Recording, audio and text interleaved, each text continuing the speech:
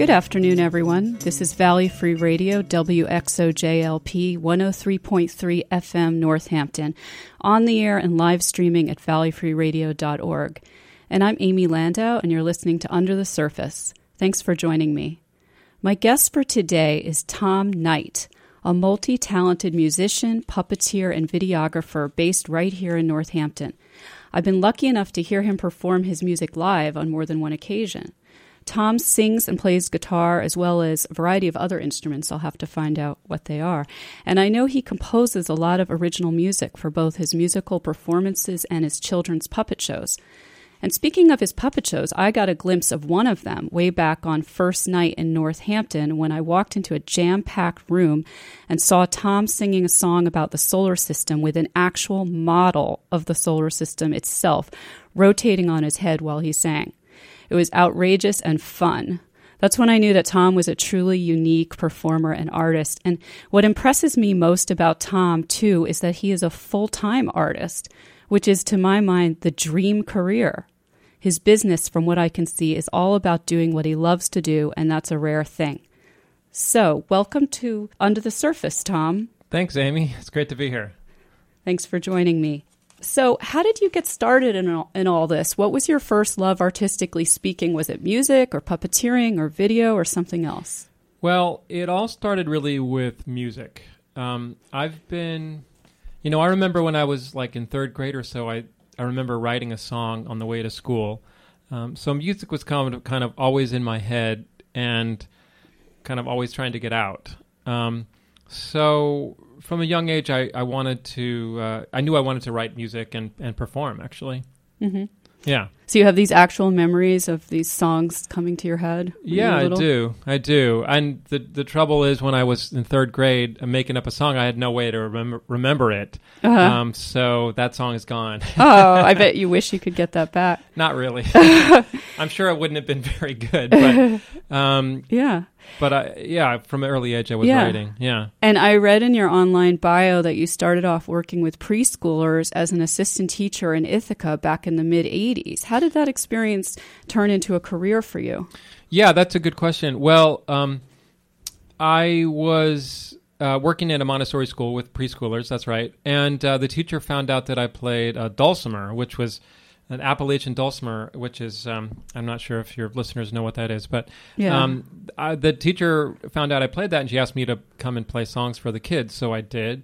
And I played some of my songs, and I didn't actually realize at that time that my songs would be appealing to kids, and then it turned out they were. And then what happened was there was a puppeteer who worked at that school, and she asked me to do music for the puppet shows that she was creating, and then there was sort of this transformative moment that happened where I was trying to figure out how to make a living as a musician, and I was doing all different kinds of things, like, I was in like a pickup band at a contra dance, and I went to a farmer's market and kind of passed a hat, and I played in a cafe, and when I played in the cafe, I think I got like $10 plus dinner, for like 2 hours of work.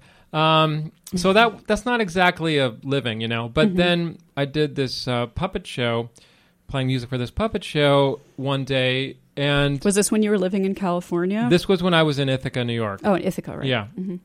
And sometime in the late 80s. And we had rented a room to do this puppet show that the fire code said the limit was 50 people, but like 300 people showed up to see the show.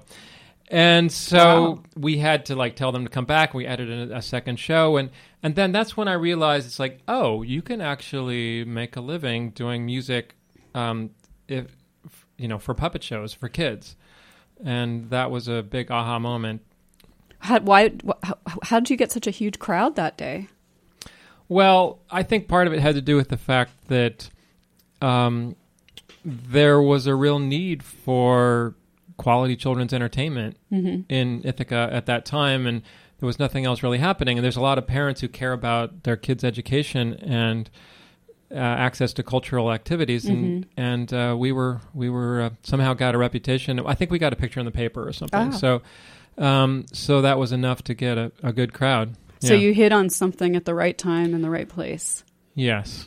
Wow. And yeah, a dulcimer is kind of a stringed instrument, right? I kind of have an image in my mind of it. Yeah. The one that most people know is kind of like has an hourglass shape. Yeah. And you play it on your lap. It's got 4 strings and there's some drones and you kind of strum away at it. And it's very simple to play. The way you tune it, you can't really play a wrong note, which is kind of nice. So for that first puppet show that you did in Ithaca, did you were collaborating with other people on that? Yes, there were I think 4 of us in this group. So I was a musician, and then there were like 2 puppeteers, and then there was another musician as well, if I recall correctly. Oh, so you weren't actually moving a puppet around in that? Yeah, no. I was mainly a musician working with puppeteers for a long time, and it wasn't until somewhere like 98 or something when I had been working with another puppeteer where I'm skipping ahead here. That's okay. So for about 7 years I worked with a puppeteer named Elizabeth McMahon. Mm-hmm. We were called the Peanut Butter and Jelly Puppeteers. Mm-hmm. And I created a lot of songs, and we created a lot of puppet shows during that time. It was a really fertile time. Mm-hmm. But then we kind of had creative differences in the end, and she really wanted to go solo, and then I was forced to decide. And at that point, I hadn't really done much with puppets. It was mainly just music, except I'd been, with her creating the puppet shows all this time, but I hadn't done much actual puppetry. So then I decided that I wanted to continue puppetry, but I had to figure out how to do it on my own. Yeah. And would you mind going into what the creative differences were? I'm curious. Well, I've actually worked with a lot of different... I've collaborated with a lot of different people, and it's hard to find somebody that it's a good match for a long time, that you kind of both get what you need. In this case, what happened was Elizabeth started getting more involved in the music part of the production. She started writing her own songs, which was great. And I started getting more interested and involved in the how the puppets are made. And so I basically started having a lot of opinions about, initially we had a clear division of labor, that I was the musician, she was the puppeteer. I see. But then her kind of creativity kind of crossed over into my area, and my creativity crossed into her area. But I see. In the end, I think she felt like she just wanted to make her own puppets and not hear any opinions from me. And I had a lot of opinions about what the puppets should look like and how they should move and what color fabrics they should be. And she didn't really want to hear that from me. So it's like, forget it. I'm just going to do my own thing. Yeah. So you kind of migrated into each other's areas, and then you developed your own style. Yeah. And then I kind of embarked on this time of like trying to figure out how to be a puppeteer and a musician and create a new show. It was a little bit of, it was kind of a scary time actually, because at that point I had been working full time with Elizabeth in the Peanut Butter and Jelly Puppeteers, and I had to figure out like how to take some of the skills and kind of create a new product to sell, a new show to sell. And you were going solo. Solo, yeah. Mm-hmm. And with Elizabeth, we'd always made the music live, so since I only have 2 hands, there wasn't any way to play guitar and operate the puppet at the same time.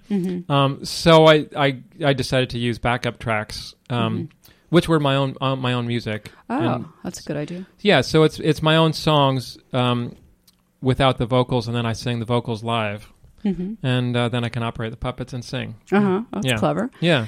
Yeah, and you mentioned the music, and how about can you tell me a little bit more about the type of music you perform? So this is aside from the puppeteering. Yes. Well, I mean, the music and the puppets are really related, because in the current show I'm doing, it's a very musical show, and almost every piece is a song. So one nice thing about doing music for kids is that I'm kind of have complete freedom over the genre. It's not I can do like country or rock and roll or funk or folk or whatever. But so long as the lyrics are something that kids can understand, then it becomes kids' music. So I really appreciate the freedom to write and perform in many different styles of music, and I do. But I suppose a lot of it started with the guitar, and it's very. Most of my initial songs were more in the kind of folk guitar style. Right. So in that medium with puppeteering, you can veer from different musical genres even within one puppet show. Oh, absolutely. Yeah. Because my puppet show is built on short 3 to 5 minute pieces. Mm-hmm. So it's it's not like a long 40-minute show of Snow White and the Seven Dwarfs or Little Red Riding Hood or something. It's a lot of short little pieces, which is good for the attention spans of young kids. And so the music that you do for adults then is more of a folk style. Is that how we're going to get to hear it pretty soon? Well, I've a lot of the music I've done for adults is more in the folk style too. Yeah, but I like to be able to try on different styles as well when I can. Mm-hmm. Yeah. I used to be in a swing band too, so I did some kind of like jazz swing kind of tunes as well, which is a fun way to write and play. Mm-hmm. Yeah. What kind of music are you focused on right now for adults? Well, one thing is I'm in a band called River Rhapsody right now, yeah. And I've been really enjoying playing with them. It's hard to describe our style, but I suppose it's sort of folk, pop, rock, blues, something like that. But we're really focusing on original tunes. Mm-hmm. So, are you working on writing music collaboratively then? A little bit. I'd like to do more of that. Mm-hmm. The leader of the band is Eric Phelps, and he's written many, many songs, as I have. But we've kind of collaborated kind of accidentally on some songwriting. He brought a song to the band called You've Got Away, which I really liked the song. But then I thought it's like I had some new ideas for lyrics to that song, so I took it home and wrote some new lyrics to song and brought it back to him. And he was gracious enough to allow the band to hear the song with the new lyrics, and then it turned out the band liked the new lyrics, and then we ended up it in the end he wrote the music, I wrote the lyrics, but it happened the lyrics happened after the fact. Mm-hmm. Yeah, that's great. Yeah, and so you're also a videographer. Can we touch on that just for a moment? Yeah, well, I initially started doing video work because I wanted to. I made a music video for one of my songs called "The Garbage Monster," and this was in Ithaca. And I hired a production company to make the video, but I wanted to try and save a little money and see if I could edit it myself. Mm-hmm. And so then I bought editing software called Final Cut Pro and started to learn how to use it. And I did the initial edit. Which took a long time, but it was really educational process. So it was. And that was a video for a puppet show, the garbage. It was a video. Monster? It was actually a video for a music video. It was a music video for. So it was a video based on a song. Yeah, and then at the same time, I was working on this other music video called "The Elephant's Lullaby." Which is animated, and that's got over 2 million views on YouTube, actually. Wow. So that's awesome. If you want to look for The Elephant's Lullaby, well, we're going to get to hear that later. We'll get to hear it, yes. Yeah. So as I mentioned in my intro, I'm really impressed that you've managed to make it as a full-time artist and, to work as a full-time artist. And you figured out how to do the things you love to support yourself at the same time with your art as your full-time business. But I also know that you do a spectrum of different things, as we just talked about, that it also include, from what I understand, playing music at weddings sometimes, performing puppet shows at kids' birthdays. And I'm wondering, do you feel that there's a distinction between what you're doing for business and what you're doing for the sheer love of it, or is there overlap? Yeah, that's a really good question. A musician friend of mine once talked about music and making money, and his assessment was that the things that are the most fun are the things that pay the lowest. Mm-hmm. Yeah, seems like that. It can be true. Yeah, so it's kind of hard to find that sweet spot where I can do something that feels creative, but it also pays. Mm-hmm. Because many times the things that pay the best don't require as much creativity. Mm-hmm. Maybe some skills. Mm-hmm. What was your question again? Yeah, I'm just wondering if you sometimes feel like, okay, now I'm doing this just for the money versus now I'm doing this, yes, it's for the money, but I love doing it. Or if you feel there's sort of an overlap. I mean, do you kind of categorize things that way? Yeah, it's interesting because I can't always tell until it happens. Uh-huh. Because sometimes, I mean, so I also do like videography for weddings. And sometimes I think maybe that won't be very much fun for me. Mm-hmm. But then maybe I do have fun. Maybe it's like, maybe I meet the couple and I really like them and I like it's like, oh, this is actually a fun party and I'm kind of glad I'm here. Mm-hmm. But I don't really know until I get there. And that sometimes happens with birthday parties too. I do puppet shows for birthday parties. Mm-hmm. And sometimes those are hard, but sometimes they're really fun. And it are they hard because you have to deal with managing the kids sometimes? Sometimes. I mean, honestly, the main difference between a fun birthday party and a boring one or a difficult one, it has to do with the fact of whether the parents are kind of happy to have me there or not. Oh. Or it's like sometimes I get people who hire me who don't know who I am, and they're like, "We want a puppet show for the birthday party," and that's all they know. Mm-hmm. And so there's no real connection. Yeah, and I feel like I'm just kind of like the caterer or something. Yeah. It's like, okay, go set up over there, be ready in half an hour or whatever, and here's your check, and it's kind of it feels more like a transaction. Mm-hmm.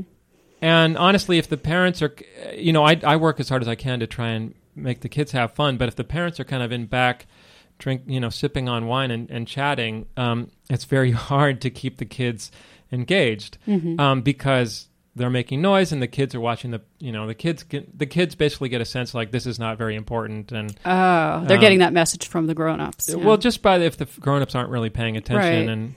And but then there's ones where there's like. Some people. There's some people think I'm famous. It's like Tom Knight's coming. You are kind of famous in this area. Well, that's true. It's true. Some people, and there's so many times when I meet families with young kids, and the parents go, "Oh," they talk to the kids. It's like, "Oh, look, do you know what that is? That's Tom Knight. We listened to him in the car. Oh my gosh, wow." And the kid is like. Because they already listen to your music. They have one of your CDs or something like that. Well, that's the amazing thing about being a recording artist like this, and I guess especially recording for kids, is that, I hear from families all the time that they play my music like every night before the kids go to bed, or like every day, So I am like a presence in their lives, on a daily basis, and I don't know until they tell me, So.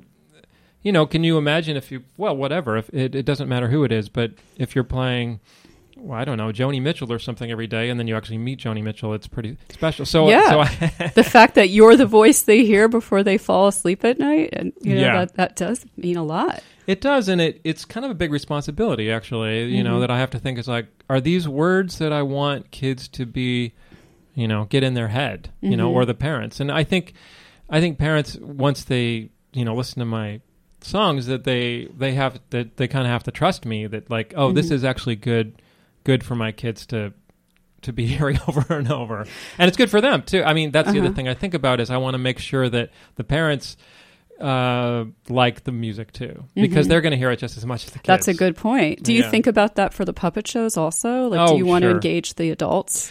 Well, I don't necessarily want to engage them, but I mean, not in the same way, but I want them to be entertained and appreciate what I'm doing, and not because there's so much entertainment for kids that's really painful to listen to or watch as an adult. Yeah, it's just like what and kids might like it, but it's that I'm glad you brought that up, because I went to see a movie with my nieces, an animated movie, and I was shocked by the level of violence in it, even though it was nothing for the kids and even their parents, my brother and his wife, and for me it was like, I don't know. It wasn't that the whole movie was violent, and of course it was animated, but just it was so gratuitously, horrible. Like it left this image in my head I didn't want, So do you think about that a lot then in the music you create and the puppet shows? Absolutely. Yeah.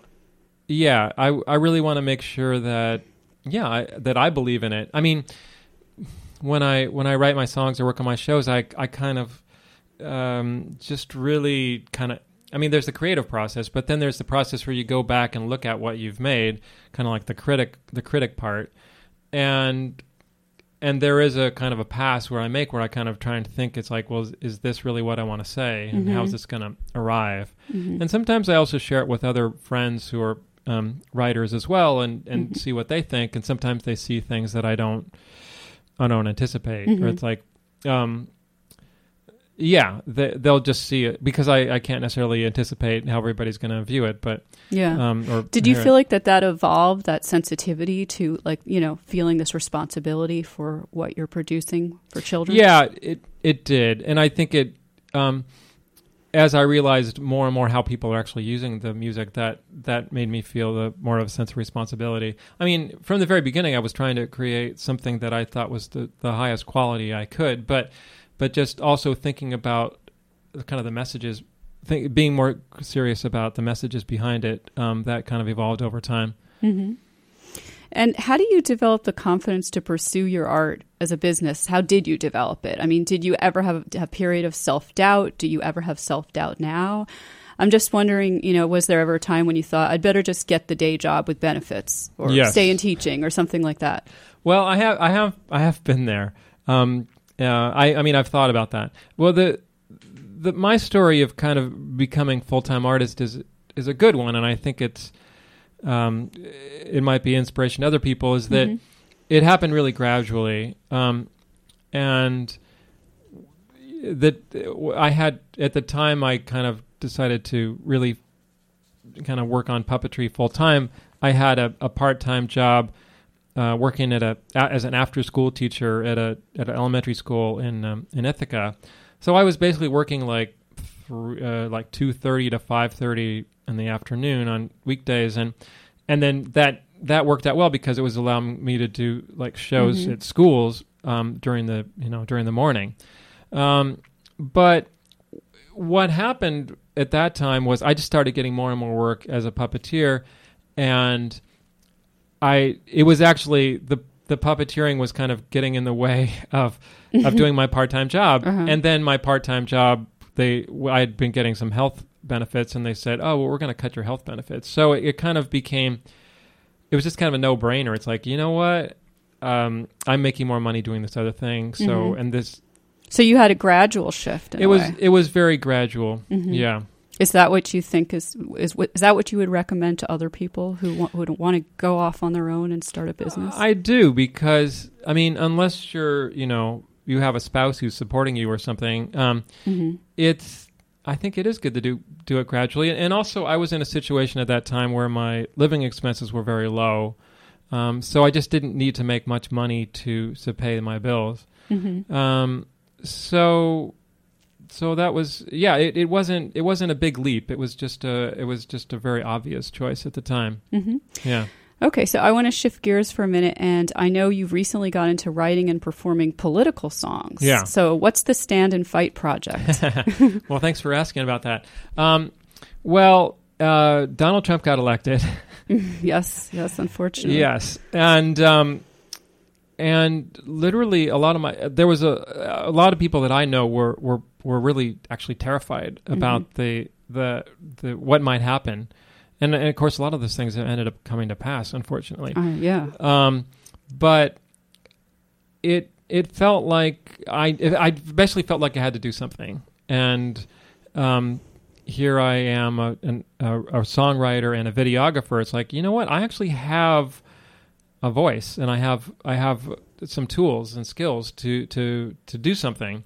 I mean, of course, protesting or writing letters or phone calls or whatever, that's all good, but that's all valuable, but I kind of like thought, well, maybe I can do something that's uniquely mine, that's my skill as an artist.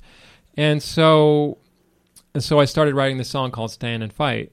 And honestly, that was one of the most difficult songs I've ever written, because I ended up doing it like literally four different sets of lyrics and melodies. It's like the Stand and Fight idea was there, but the very first version, I was just basically ridiculing Trump, which is easy to do.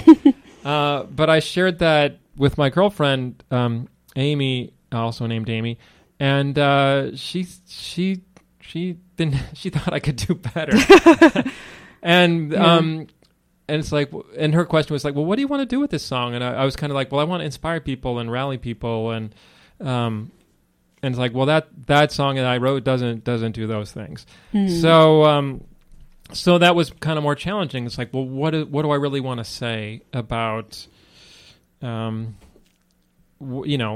up and fighting and resisting these possible things. So anyway, I kind of became politicized with the election of Trump, and before that, honestly, I hadn't really thought a whole lot about politics, and I hadn't really written much political, but I just felt like I couldn't really ignore what was going on. So this was a new thing for you. It was kind of a leap in a way. It was a leap, yeah. And the other funny thing about writing a political song is that everybody has an opinion about it. Everybody about the song, or they'll want to argue with you or something. It's like, really? Well, if I write a song about alligators or alligators dancing or whatever, people don't tell me I shouldn't. I should do it differently or something. But if I write a song about the rights that are under threat or something, or right. I have another song about carbon tax, and people have thoughts and opinions about that, and so I was a little surprised that it's like, oh yeah, this actually hits people on a level that they might want to argue with me. So some people have been critical, some people have been praising. Yes. Yeah, and it's mostly praise, and honestly, I've gotten some feedback from people like, thank you for writing the song, which that's unusual too. I don't get that with my kids' songs. People don't thank me for writing the song. Oh, really? Yeah, that's nice. Yeah, it's like, thank you for putting this out there in the world. Like, this is this is an important thing that needs to be said. Yeah. So that's kind of gratifying. Is it usually the same thing when people are responding in a critical way? Is it the same thing that they're talking about that sort of hits them the wrong way? Well, it depends. I mean, so I wrote one song recently called "Rosy Shade of Pink," which I listened to that. Did you that? Yeah. And that's kind of about racism, basically, and about what it's like to be a white person and see kind of the racism that's happening really in our administration with the Trump administration. But somebody on Facebook wrote something about how basically arguing with my whole life, basically kind of going with the idea that there are a lot of people of color, say in the inner cities or in Mexico or whatever, that are a threat to us, that are a danger to us, and of course we need to protect ourselves from those, quote, those people. That was so yeah. Yeah, so it's more on the conservative side that you're getting the flack then, or maybe it's case, all on that side. Yeah, well, with Stand and Fight, I actually got some thoughts from some of my friends. It's like, oh, this is like too strong, or it's like, some people are not going to like this, so maybe we shouldn't say it. They personally agreed with it, but it's like, I don't think that, I don't know if we should put this out because some people might be offended. Did they think it was advocating violence in some way? No. No, but just kind of deciding what how you want to stand. And I had to think about that a little bit myself, honestly. That if I come out kind of against Trump, is that going to affect my business? So far, I haven't noticed anything. Well, that's good. Luckily, you're in a pretty left-wing dominated environment. But yeah, you are taking a risk with doing that, aren't you? Yeah. In a way, it could be. If this was a very conservative, right? But I don't know. That I don't think very many would. Conservative Trump supporters are going to hire me for a puppet show. That's true. I don't Maybe know. they're sort of self-sorting. Maybe so. Well, I think this is a good time to play that song, to play Stand and Fight. Great. So let's check it out. The Prince of Lies just got elected. All my friends are terrified. They say freedom is unprotected, and we cannot let it die. Don't get distracted by all the tweeting. We've got better things to do. You and I, we could be leading. It's time to act. Speak what's true. Stand and fight. Stand and fight. Don't let fear rule our lives. Stand and fight. Stand and fight. Come together to make this right. If we want a stronger nation in our hearts, in our towns, make some room for new relations. Don't build a wall, tear it down. Stand and fight, stand and fight. Don't let hate rule our lives. Stand and fight, stand and fight. Come together to make this right. Climate change, abortion rights, Islamophobia, stand and fight. Racism, children's lives, education, stand and fight. Decent wages, health care for all, LGBTQ, stand and fight. Women's safety, workers' rights, anti-Semitism, stand and fight. What kind of nation do we want to be? Difference is our strength, not our enemy. We're at the crossroads in our history. Keep your eyes on the prize, our true destiny.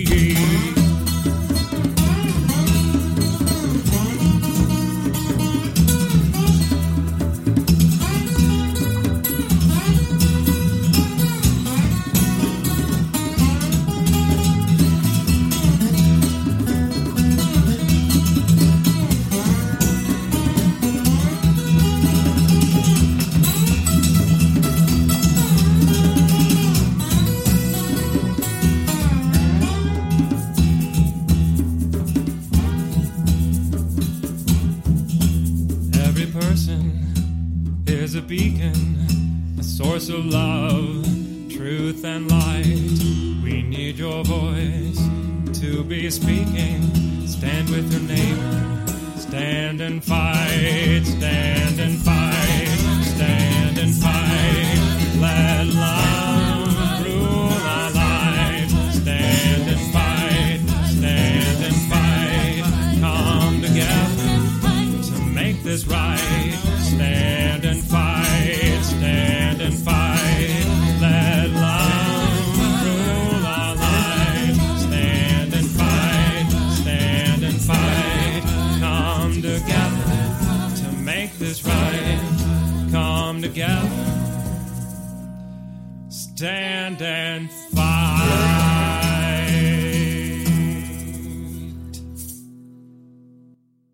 Green light. Hey girl, school zone. I'm getting hungry. Car changing lanes. You want to meet me for pizza? Stop sign. Intersection clear. Yeah, street. Pizza sounds good. Ballin Street? Girlin Street! It's hard to concentrate on two things at once, like texting and driving. Stop the text, stop the wrecks. How will you stop texting and driving? Tell us at stoptextstopwrecks.org. Brought to you by the National Highway Traffic Safety Administration and the Ad Council. And we're back. Thanks for tuning in. If you're just joining us, welcome. This is Under the Surface on Valley Free Radio, WXOJ Northampton at 103.3 FM. And my guest today is Tom Knight, musician, puppeteer, and videographer extraordinaire based right here in Northampton. And we just heard one of his original songs, Stand and Fight, which he wrote a week before Trump's inauguration. Isn't that right, Tom? Well, that's when it came out. Yes, that's when that's when you released it. Yes. Yes. Yeah, it was a very... we were scrambling to get that out before that. Yes. Yeah. And it still resonates now more than ever. So, I want to ask you, do you want to tell us a little bit more about who was involved in that song? Yeah. That was members of my band, River Rhapsody. Eric Phelps and David Waldfogel were both playing different guitars. Tammy Styles was singing along with Rathia Lee, and Gordon Kramer sang a little bit on there. And Anna Sobel is not in the band, but she played drums, the djembe, and Brian Bender was the engineer. Mm-hmm. And we recorded that at his studio in where is that? I'm sorry. No, that's okay. I forget where it is, but it's in Massachusetts. Right. Yeah. And so I wanted to ask you, do you believe that art and music in this case has the power to create political change? Well, there is a long history of music being used for social change, especially thinking about the 60s and people like Pete Seeger and Woody Guthrie. Right. And music can be used in many ways. I mean, partly it's a way for people to kind of come together and kind of find their common ground. I don't know that music can like change people's minds. Mm-hmm. It might in some cases, but I think it's mainly a kind of a way to unify people and also kind of present ideas in a kind of a more emotional, deeper way than having an argument. But yeah, what I try to do with my lyrics is kind of distill like what's the key piece here, and that's what you can do with poetry. You can kind of take different ideas and really like, well, what's the key thing? What's the most important thing? And that's what I try to do with my lyrics. So what was the key thing for this song? Since you brought that up. Well, I think different verses has kind of had key things, but I was trying to find like what are the things that I felt most concerned about that kind of Trump was bringing in, and the part about the wall and right. and which I suppose a lot of it's kind of about that is just. Coming together, and a lot of Trump's rhetoric seems to be about divisiveness and kind of having us and them, but I wanted to kind of say like, what, we're all in this together, and we're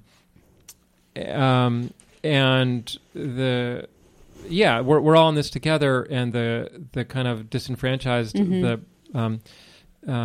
people of color and so on are just as much a part of this country as everybody else. Right. Yeah. And sort of just even thinking, who are we? Like the assumption that we are the dominant culture versus we are a multiplicity of people from all different backgrounds. Yeah. And also just the fact that that we don't, that I wanted to think about not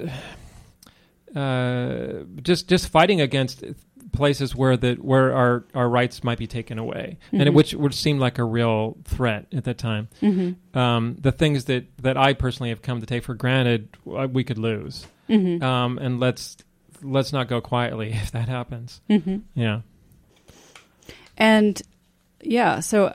And I think it's interesting what you said about how music adds a different dimension, because I was watching the Greenfield City Council meeting that was like a week or two ago about safe cities, and it got rejected.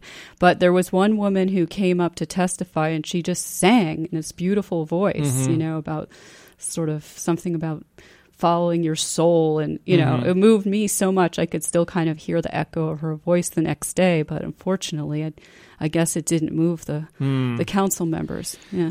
Well, yeah. I mean, people hear music in a different way than just normal speech. And right. I think it's kind of fascinating that people who like, I watched a documentary about Glenn Campbell, who actually died recently, but he had Alzheimer's, and he was in a sort of situation where he didn't like recognize people, and he didn't like know what town he was. He didn't know when his birthday was. He couldn't name the president. No, there were a lot of ways his mind was not working. Right. But he could sing songs and play guitar and perfectly. His own music, yeah. And he could do all these, really amazing guitar solos. He was, all the music was all there in his brain. And I think that's true. That there's other examples of people who aren't able to speak very well. Right. But they've somehow, there's some kind of brain function that's not working, but they can sing songs. Yeah. Yeah. Yeah, music is just so powerful. I mean, I've been at some of these outdoor festivals lately, at Mill Pond Live and Celebrate Holyoke the other day, and I love watching like little toddlers dancing, and it just reminds me how natural it is to move your body to music, and they're really good. They're sort of curious, like they're looking at things like playing in this sort of dusty patch or whatever, and still noticing like rocks, but they're also jiggling around to the music at the same time. Yeah, that's one thing that's really fun about doing music for kids is they're not self-conscious, and they're young enough that they're not self-conscious, and I think that's just the natural state. And it's not only about dancing but also about singing. Right. At some point when we start to grow up, people might, adults might say, "Don't sing, you're off key, or you're not doing it right," or whatever, and then that can kind of change people's lives in terms of their relation to music. It's like they get the idea that they can't sing or they shouldn't sing, and then they don't. You know, and they never do again. Maybe in public, right. which is sad. But kids, luckily, we're talking about 2 or 3 year olds or whatever.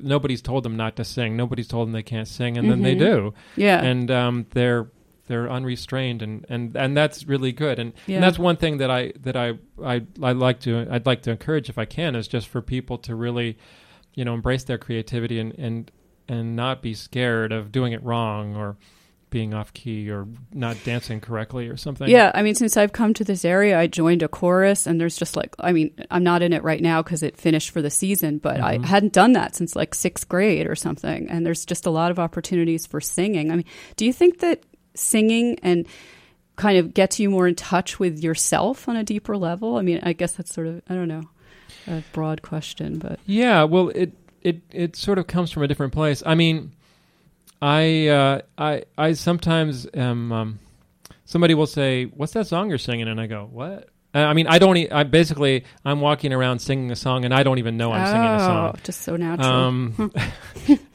Yes, it's not. I'm not even aware it's coming out, but it is. So, it's a different. You could probably do an EKG. Is it EKG? I don't know or what's the electrocardiogram? Not the cardio. That's for the heart. What's the one for your head? What's the one? I can't think of it either. It's something. Yeah. Anyway, when they do like a brain scan or something, I think you'd find that your brain is in a different place when you're doing music.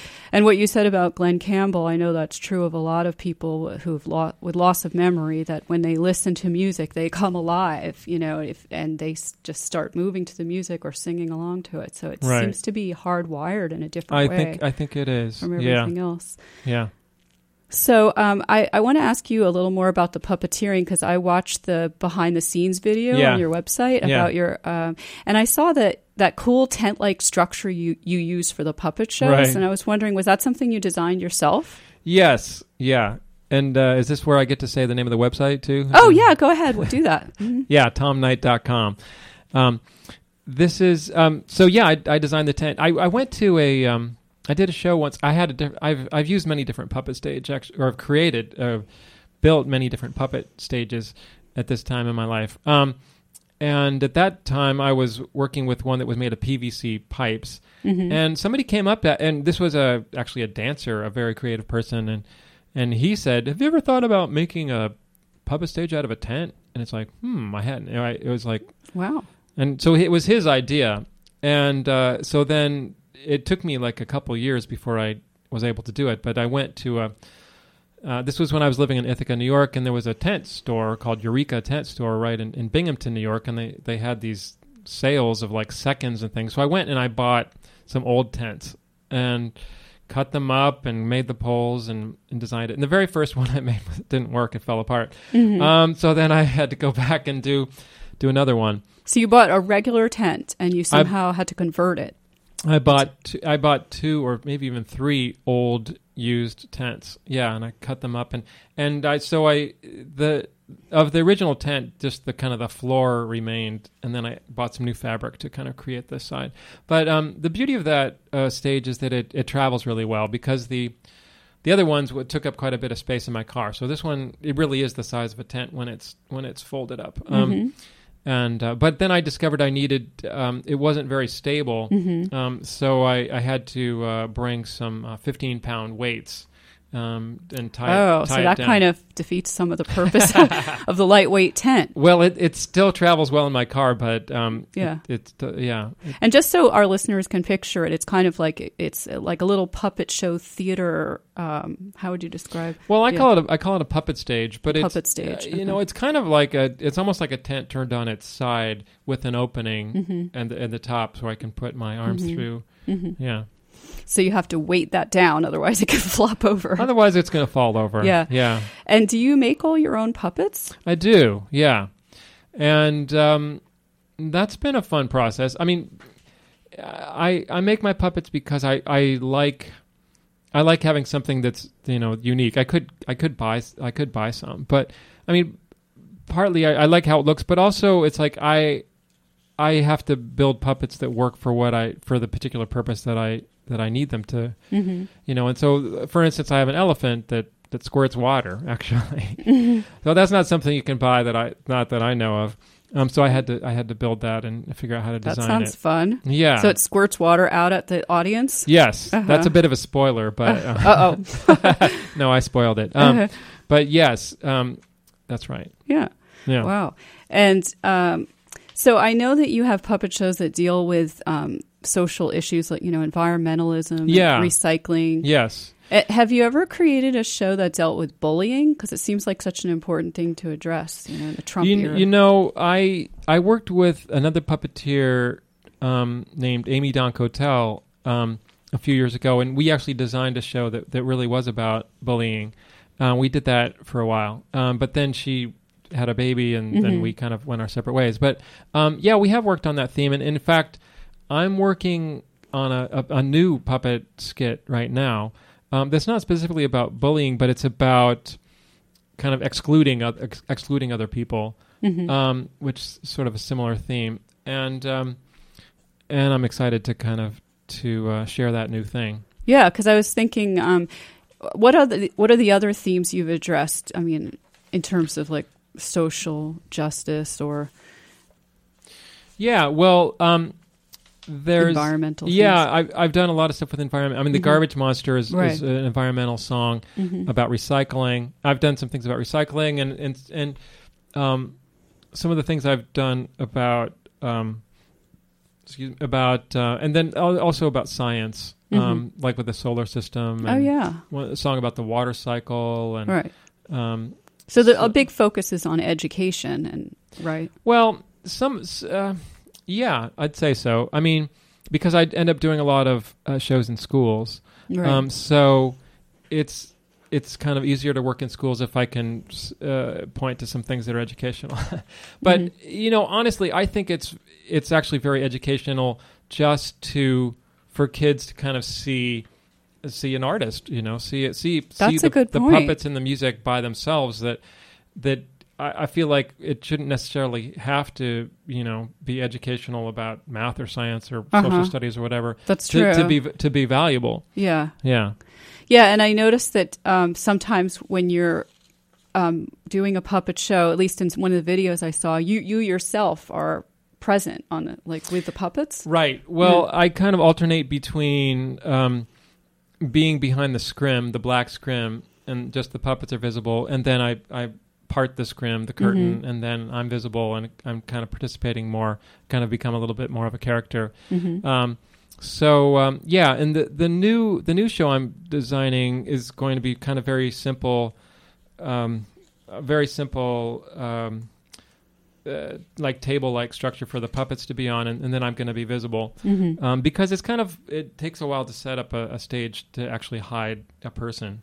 Yeah. And I mean, that's interesting what you said about how, you know, kids are getting something just by seeing you do what you're doing. And I wonder if some of them are impressed, you know, well, I mean, I guess some of them are very young. I don't know up to what ages, but I wonder if some of them are thinking, that's what I want to do, you know? I don't want to just sit behind a desk or something when I grow up. I want to sing with a solar system rotating on my head.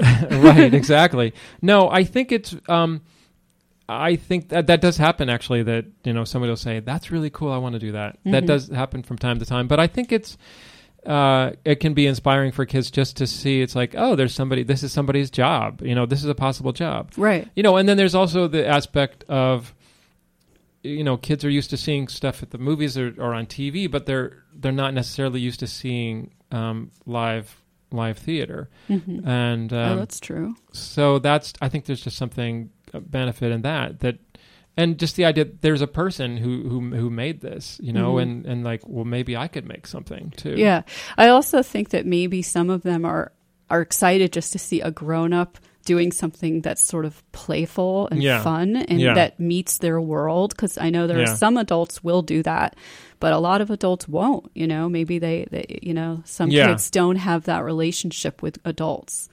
Well, that's interesting too, because sometimes I do a lot of school shows, and sometimes there's a little bit of a conflict between kind of what the teachers are telling the kids and what I'm kind of showing the kids, because the kids are kind of brought in, and there's this whole lecture that happens before the show starts. It's like, okay, kids, now you need to sit still, be quiet, don't. Oh, and you want them to get up and move. And I sing do. And shout, right? Exactly. Mm-hmm. But it's like, okay, be a good audience, which of course I want them to be a good audience, but I also really want them to sing and participate and move, because, it's hard to sit on the floor for 45 minutes and not, and be quiet and pay attention, And it wouldn't be as fun for you probably as a performer. That's for sure. Yeah. No, my show, for kids, from the very beginning, I learned that the show goes much better if there's parts for the kids to do, including getting up and moving around, because it's just a lot to ask a kid to sit still for that long. And yeah. And that's not necessarily even psychologically or that's not really where they are in terms of their development. They need to move. It's healthy for them to move. You know what? I don't really want to sit still for 45 minutes. Yeah. And so let's see. Well, you've been listening to Under the Surface. I want to remind you, and I'm Amy Landau. I've been talking to Tom Knight, a musician, puppeteer, and videographer based here in Northampton. Tom, before we wrap up and leave our listeners with another of your songs, can you tell them how they can find out more about you and your work? You tell us again your website address, and do you have any upcoming performances we should know about? Yeah, the website is tomknight.com, and that's TOMKNIGHT.com. And I'm also on Facebook. And you know what? My next performance might be at First Night, the next local Northampton performance. Uh-huh. I think that's like 2:30 and 3:30 in the afternoon, so it's kind of early in the day at the Unitarian Church. Okay, so we're going to have to wait. You're going to have to wait. Yeah, I think I usually do a performance in October at Look Park for the Pumpkin Festival. But that hasn't been scheduled yet. So look for early October at Look Park. But I'm sure if people just like your Facebook page or they can hear if there's some kind of new performance that you end up doing. There's a calendar with your band. Right. Yeah, there's a calendar on my web page too, which I try to keep up to date. So that's another way to find out where I'll be. Yeah. Great. Well, thank you so much for being a guest on today's show. It's been a pleasure having you here. Well, thank you so much, Amy. It's been great. And thanks for listening, everybody. Please tune in again next Sunday at 12 noon. And if you're curious to hear some of my past shows, you can check them out on Facebook at Under the Surface Radio Program. And now I'm going to leave you with one last song by Tom Knight. This one comes from one of his puppet shows. It's called The Elephant's Lullaby. He referred to it, I think, before. And I have to say, it's an incredibly catchy and contagious song. So have a great week, everybody.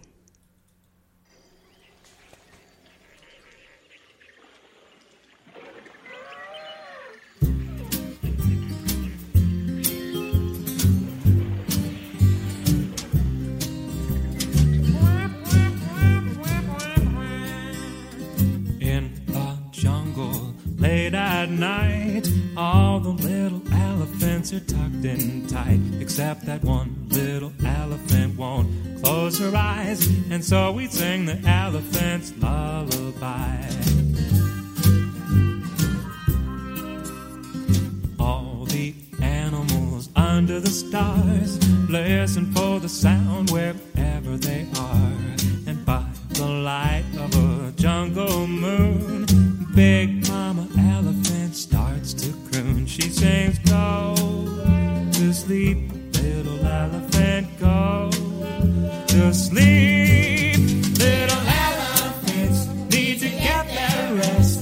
to grow up big and strong, to make their ears so big and floppy, to make their trunks so long.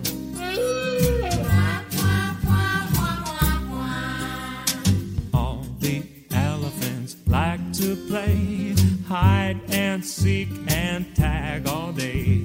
They slide down trees and swim in the creeks and take a long bath every day of the week. But at the end of the day, it's time to hit the hay. Little elephants need to get their rest, to grow up big and strong, to make their ears so big and floppy, to make their trunks so long.